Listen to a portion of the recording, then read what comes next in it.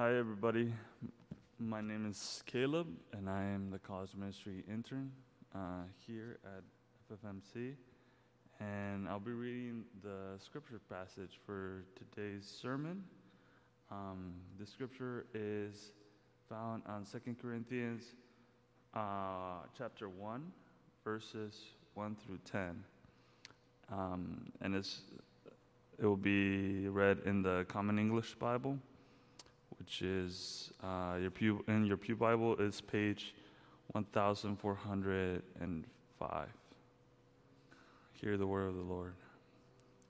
From Paul, an apostle of Christ Jesus, by God's will, and Timothy, our brother, to God's church that is Corinth, along with all of God's people throughout Achaia. Grace to you and peace from God our Father and from our Lord Jesus Christ. May the God and Father of our Lord Jesus Christ be blessed. He is the compassionate Father and God of all comfort. He's the one who comforts us in all our trouble so that we can comfort other people who are in every kind of trouble. We offer the same comfort that we ourselves received from God. That is because we receive so much comfort through Christ in the same way that we share so many of Christ's sufferings.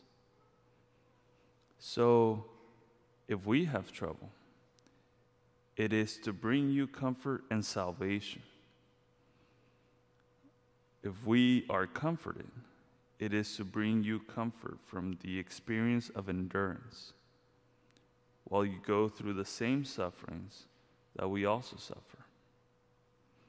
Our hope for you is certain, because we know that as you are partners in suffering, so also you are partners in comfort. Brothers and sisters, we don't want you to be unaware of the troubles that we went through in Asia.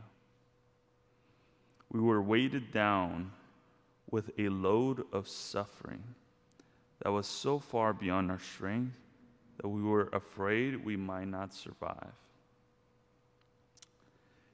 It certainly seemed to us as if we had gotten the death penalty. This was so that we would have confidence in God, who raises the dead instead of ourselves. God rescued us from the terrible death, and He will rescue us. We have set our hope on Him, that He will rescue us again. This is the word of the Lord. Thanks be to God. Good morning. My name is Allison. I've been having to introduce myself all morning because when I worked here a few years ago, my hair was a lot shorter. So people have been like, "Who are you? Do I know you?" And then we wear the masks. So for those of you that I know, it's good to see you again. And for those that I haven't met yet, it's good to be with you here this morning.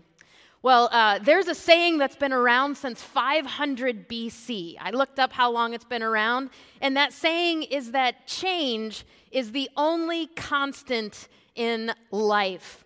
So I think it's good right from the start this morning that we name together that us as First Free or First Church or FFMC, however you want to refer to us here as a community, that you are experiencing a lot of change right now. So maybe you resonate with this author named Jeffrey Gitomer, who puts it this way: change is not a four-letter word, but your reaction to it is. I think I can resonate with that sentiment, and maybe some of you can resonate with that sentiment, that change is often hard. And when it comes to change, it comes with what is both good and what is hard. There may be hope in the midst of change, but at the same time, there's a lot of fear that can come with change. And then you have what is personal and individual. in any season of change. And then you have what comes with it as a community, as a people together that are experiencing change, which is how you're going through it this morning as a church.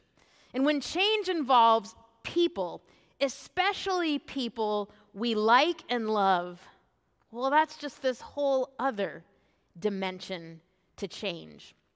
If you've ever taken a personality test, you probably know that each person has varying levels of openness and comfort with change. So how you experience change is most likely going to be different than the person sitting next to you, than the person at the back of the room, than the people who are live streaming. We all experience change differently from one another. So as I've been thinking and praying about this season for you as a church community, I found myself drawn into the story of another church that was facing change as a community. Change that caused them to wrestle with questions about leadership. Change that made them ask questions about what being and doing church even means. How would they navigate the complex, everyday world of being a community of followers of Jesus in an urban setting that is also just constantly changing around them? Well, we first hear about this church, the church in Corinth, in the book of Acts. And you have Paul, the Apostle Paul. He spent 18 months about planting this church in Corinth, nurturing it to growth. And then Paul left. He left the church in the hands of other leaders to go on and minister in other communities. And we get some good insight into this church in Corinth because we have these long letters that the Apostle Paul wrote, 29 chapters in total that he wrote to the church in Corinth. And what we can see as we read through these letters is that this church grew from being that young church plant to being a church with influence throughout the whole region. And in that time, that church also had several pastors and leaders. And some of the things that come up may sound familiar to you. The Corinthian church has gone through lots of ups and downs over the years. People coming and going. And some people, they've experienced this radical personal transformation in Christ and are there in the community. And then, of course, you have other people who are just kind of chasing the religious hype of the next cool thing and are in and out of the church community. And the church has drawn people from all different subsections of society. They have affinity groups within that one community. And you've got some who came under Apollos, and some who came under Cephas, and others who came under Paul. And reading these letters about the church in Corinth, it's kind of refreshing because you don't just get to see the kinds of things that make for great Corinthian Instagram stories. We get to see that what it means to be a church and how to live as people who belong to a church, well, that can get complicated. So here they are, and they're trying to figure things out. Things like, what should worship look like anyways? How do we handle money? What values should we have about food and sex, especially given the surrounding diverse cultural opinions and practices that are all around us? And then there are lots of ideas about what kind of leadership style and emphasis is desirable. There's some leaders that are just simply better public speakers than others. And apparently Paul, when he tells us about it, he puts himself low on that list of public speakers. And he talks about how others are way more popular and confident and eloquent than he is. And then in 2 Corinthians, Paul talks about how it has been hard for the Corinthian church because Paul's own plans have changed a few times. And the way that they as a church expect him to be with them as a leader, it's been impacted. and it's impacted them, and it was unsettling for them. Paul communicated one plan and timing for his being with them, and then plans changed. And he goes somewhere else. Change, as it does, raises some questions for them. Why? Why is this happening? Is Paul unreliable? Does Paul follow through on commitments? How is the church supposed to respond to this? Well, we don't get to know all the background to Paul's decisions, but it's clear as we're reading that there's been some misunderstandings in the community, and that some people are sad about the decisions. So early on, Paul says this about all that is going on. He says, "We didn't act with human wisdom, but we relied on the grace of God. I hope that you will understand." Well, today I want us to dive into the letters written to the church in Corinth, starting here in 2 Corinthians chapter 1. And I just want to encourage you that maybe during the week ahead or the next couple of weeks, you'll want to be reading through these letters, because I think that these letters that Paul wrote have a lot of interesting things for us and for you to think about. It's a look at a church that has a lot of history to it.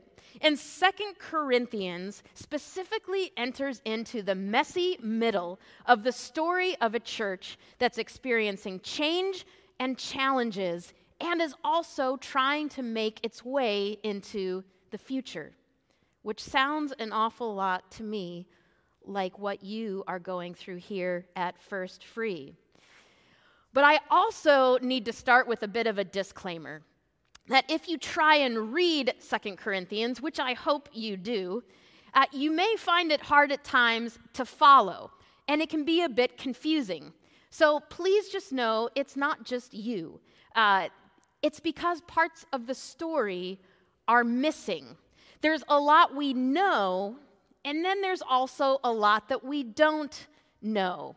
So reading 2 Corinthians, it's a lot like skipping from season 1 and going right to the middle of season 3 of Downton Abbey, or of Yellowstone, or pick your unfolding drama series that you've been binging and watching during COVID. Just imagine that you can't see the middle seasons and you get plopped down right in the middle. So you recognize some of the characters, sure, but clearly there's been some drama that has taken place.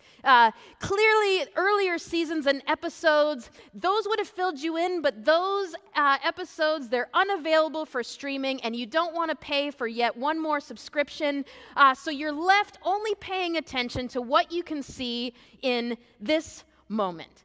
Which means it gets easy to get lost because of the multiple subplots taking place in the narrative.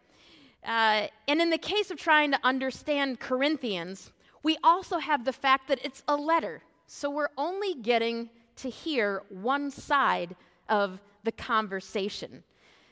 Which leads me to also name here with you this morning that not having the full story or all the details that we want is a part of what makes change and church and life in community so hard. There may be some things that we're all able to see and know, and then there's a whole lot that we don't get to see and know. So I know that me being here with you this morning is like me stepping into the messy middle of your story as a church and as a people who have a long history. And yours is a story already in progress. And here we are together. But I also trust that you have come here desiring to move forward. And you have come desiring to live into the next chapters of First Free's story together. And yet you're here, and perhaps like the Corinthians, you may also come with some questions. You may also have some reluctance about what lies ahead in this next season. Well, I want to invite you to hear again the opening words in this letter to the Corinthians as the opening words for you today. To God's church that is in Queen Anne, grace to you and peace. May the God and Father of our Lord Jesus Christ be blessed. He is the compassionate Father and God of all comfort. He's the one who comforts us in all our trouble so that we can comfort other people who are in every kind of trouble. If we are comforted, it is to bring you comfort from the experience of endurance while you go through the same sufferings that we also suffer. Our hope for you is certain because we know that as you are partners in suffering, so also you are partners in comfort. Well, if you look through this opening passage, you'll notice that there's 10 times in this opening prayer and greeting for the church that Paul uses some variation of this word comfort. And I know that that word comfort, it can come across as a bit soft in our culture at times. But if you unpack the fuller meaning of what that word means, this is a practical call to action. This is a call for the people in the community to comfort, as in come alongside one another. Comfort meaning you call out what will bring hope and encouragement and perspective in this next season. You be partners, be allies, be in it all together. This is an endurance race. And sometimes you're the one who's going to be in trouble. You're the one who's going to need help or hope. And then there's other times when you are going to be the one in a position to give help or hope. Sometimes you're the one who's going to need to hear that word of encouragement. You're disillusioned. You're discouraged. And sometimes you're going to be the one who has perspective, who has a word in season, who can be an encourager. So here's what I want to ask you to do. I want to ask you to lean into one another and be partners with one another. This word comfort is also powerful because it's the same word used for the Holy Spirit, our comforter, who is God's presence and power in us. So to you, to God's church that some call FFMC, some call First Free, some call First Church, know that God is with you and for you as a community. So you receive comfort and be present to God and also be present to one another in this season. Well, as Pastor Camille mentioned, I got to be an associate pastor here at First Free for about 2.5 years. And one of the things that I enjoyed right away was meeting all these groups of people that were scattered throughout the week, meeting in different places. And I would see you, and you would be sipping on coffee in one place. You'd be making meals for foster families or students in another place. You'd be working on a random project or construction project or who knows what in another one. You'd be together practicing as a musical or a vocal ensemble. There were those who would be in the office showing up to kindly harass the staff and whoever else may be passing through the office. There was a group called Bulletin Buddies who would get together and fold the bulletins and drink coffee and just have endless stories and laughter and good times who would meet. I mean, I could go on and on. But here's what I learned about you as a community, that you are a people who likes to laugh. You're a people who likes to do things together. You're people who are ready to give and serve. And you love this church, and you like, for the most part, one another, I think. You care for the greater Seattle community and well beyond. So to echo Paul's letter, my hope for you in this time is certain, because I know that many of you see yourselves as partners for what God is doing in this community, and that is what gives us confidence. Now, notice how Paul says that hope is certain, because, in verse 7, you are partners in suffering and partners in comfort. And this is one of the places where things get a little bit hard to follow. So let me try and connect some dots here for us. So you have this greeting about being partners in suffering and comfort.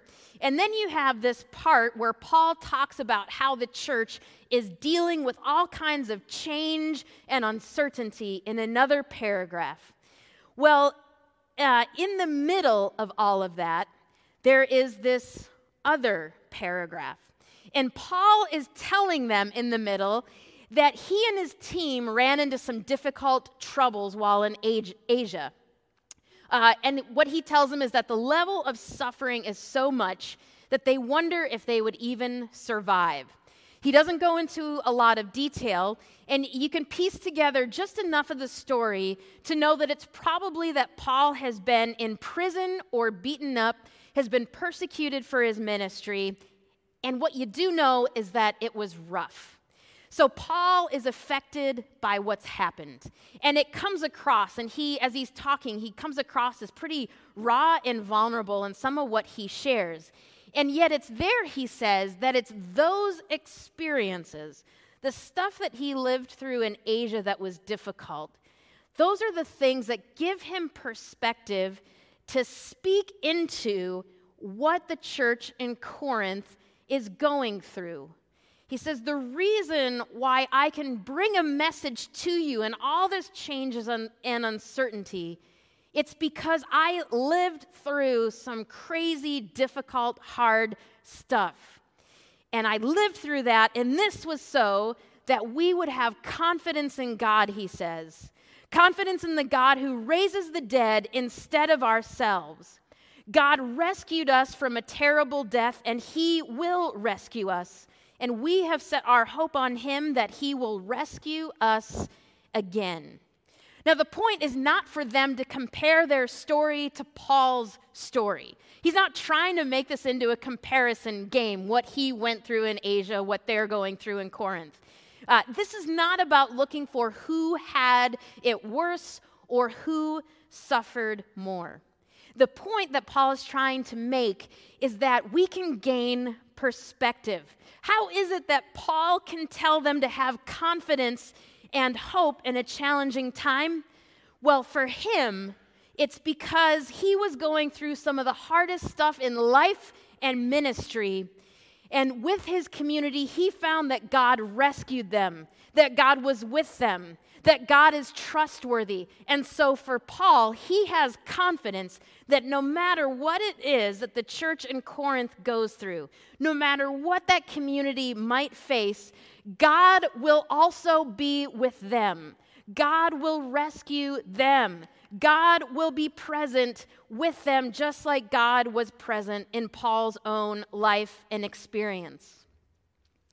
Well, earlier in January, I spent a couple of weeks and I got my own kind of infusion of hope and confidence. I was in Colombia in South America with several of our key leaders from all over Latin America.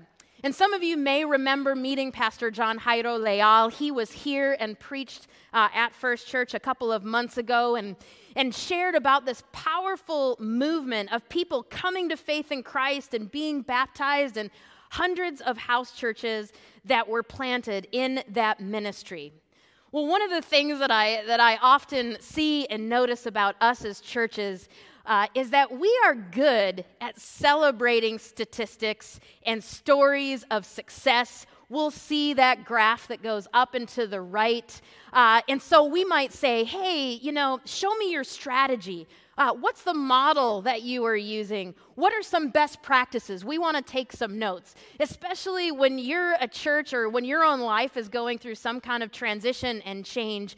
You may be looking for that magic bullet that will bring something positive and good to your own community. Well, here's the part that stood out to me. And to use the Apostle Paul's own words, I don't want you to be unaware of the troubles that these leaders have been through in Latin America, if all that you've heard are those stories and those statistics. What was rather striking to me was that we would go from these sessions of teaching and training and vision casting, talking about all this health and growth and movement of churches and places where there was significant turnaround, and then we would sit down for a meal, and we would debrief the sessions over coffee, and more of the personal story would come out.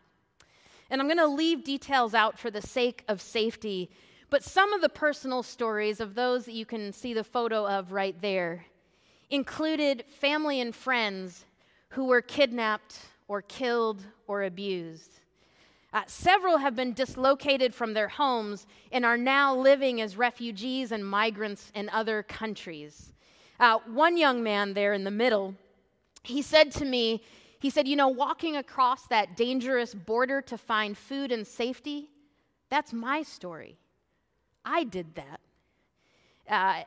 He said that when he got to that place of safety, he said, I would fast. And I wasn't fasting because I didn't have food.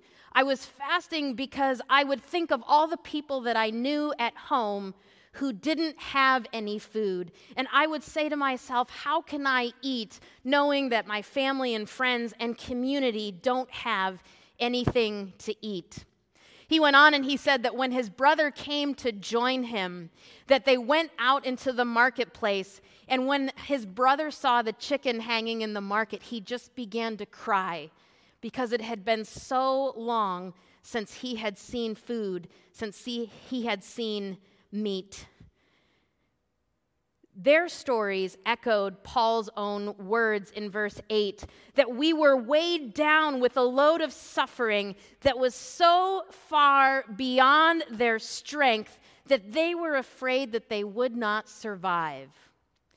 Well, here's the thing, though, that this group of leaders, they weren't sharing their stories with one another as a way of comparing their stories with one another. Who had it worse? Who went through more? They weren't sharing their stories as a way of complaining about all that they had been living through. For them, it was all a way of sharing with one another, this is what I lived through, and God met me there. This is what I experienced, and God rescued us. God provided for us. They were sharing out of this confidence that what God did here, God will do it again, and God will continue to do it no matter where we find ourselves. What they were doing was building one another up in hope and in confidence, seeing one another as partners in suffering and partners in comfort. And that partnership they carried with them through hard times. And of course, like us, remember, they shared. And then 2020 came, and a pandemic hit. But for them, they had built up such resilience and confidence in God that they knew that all of that other hardship that they had experienced was so that they would have confidence in God, even in a pandemic, a God who raises the dead, not confidence in themselves. That this God who rescued us from a terrible death, he will rescue us again. And we have set our hope on him that he will rescue us again. And that confidence is what has led to thousands coming to faith in Christ, scattered out throughout Latin America. And it has been hundreds of churches being planted in the last 1.5 to 2 years because of that confidence in God. Often as churches, when we face change and we face uncertainty, we want to see the strategic plan.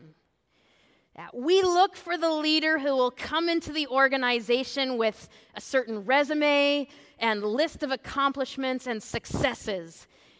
But here Paul takes a different approach. To this church, facing their own unique challenges, Paul says, do you want hope for the future to be certain? Do you want confidence about what is to come? then let me tell you what my own experience of suffering and hardship has taught me. The best way forward for you is to be confident in the God who raises the dead, not in yourselves. Hope in God, not a person, not a program, not the latest and greatest whatever.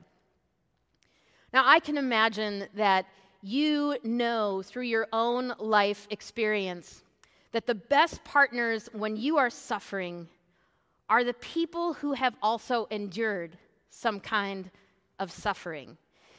The ones who have experienced some kind of deep disappointment of their own. The ones who have faced change and loss and have also wondered if they would ever rise up again into a place of hope and confidence. The best partners are those who have had enough experience to say, you know what? God rescued us.